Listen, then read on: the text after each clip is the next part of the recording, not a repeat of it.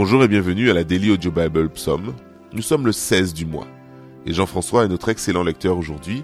Jean-François, c'est à toi.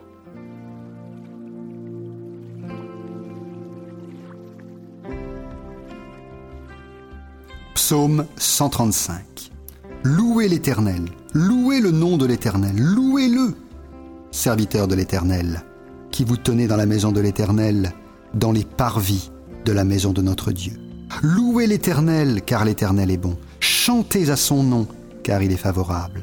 Car l'Éternel s'est choisi Jacob, Israël, pour qu'il lui appartienne. Je sais que l'Éternel est grand, et que notre Seigneur est au-dessus de tous les dieux.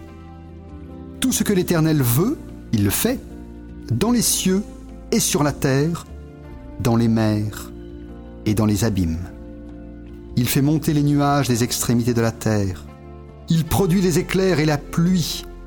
Il tire le vent de ses trésors.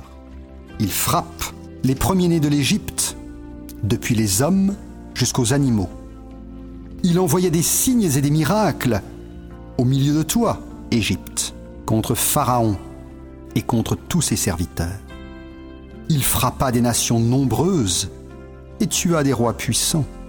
Sion, roi des Amoréens, Og, roi de Basan, et tous les rois de Canaan. Et il donna leur pays en héritage à Israël, son peuple. Éternel, ton nom subsiste à toujours. Éternel, ta mémoire dure de génération en génération.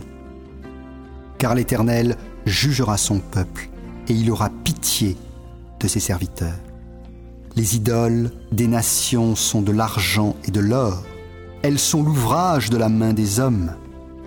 Elles ont une bouche et ne parlent point. Elles ont des yeux et ne voient point.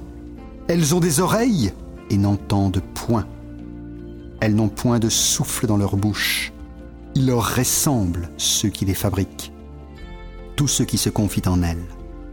Maison d'Israël, bénissez l'Éternel. Maison d'Aaron, bénissez l'Éternel. Maison de Lévi, bénissez l'Éternel. Vous qui craignez l'Éternel, bénissez l'Éternel.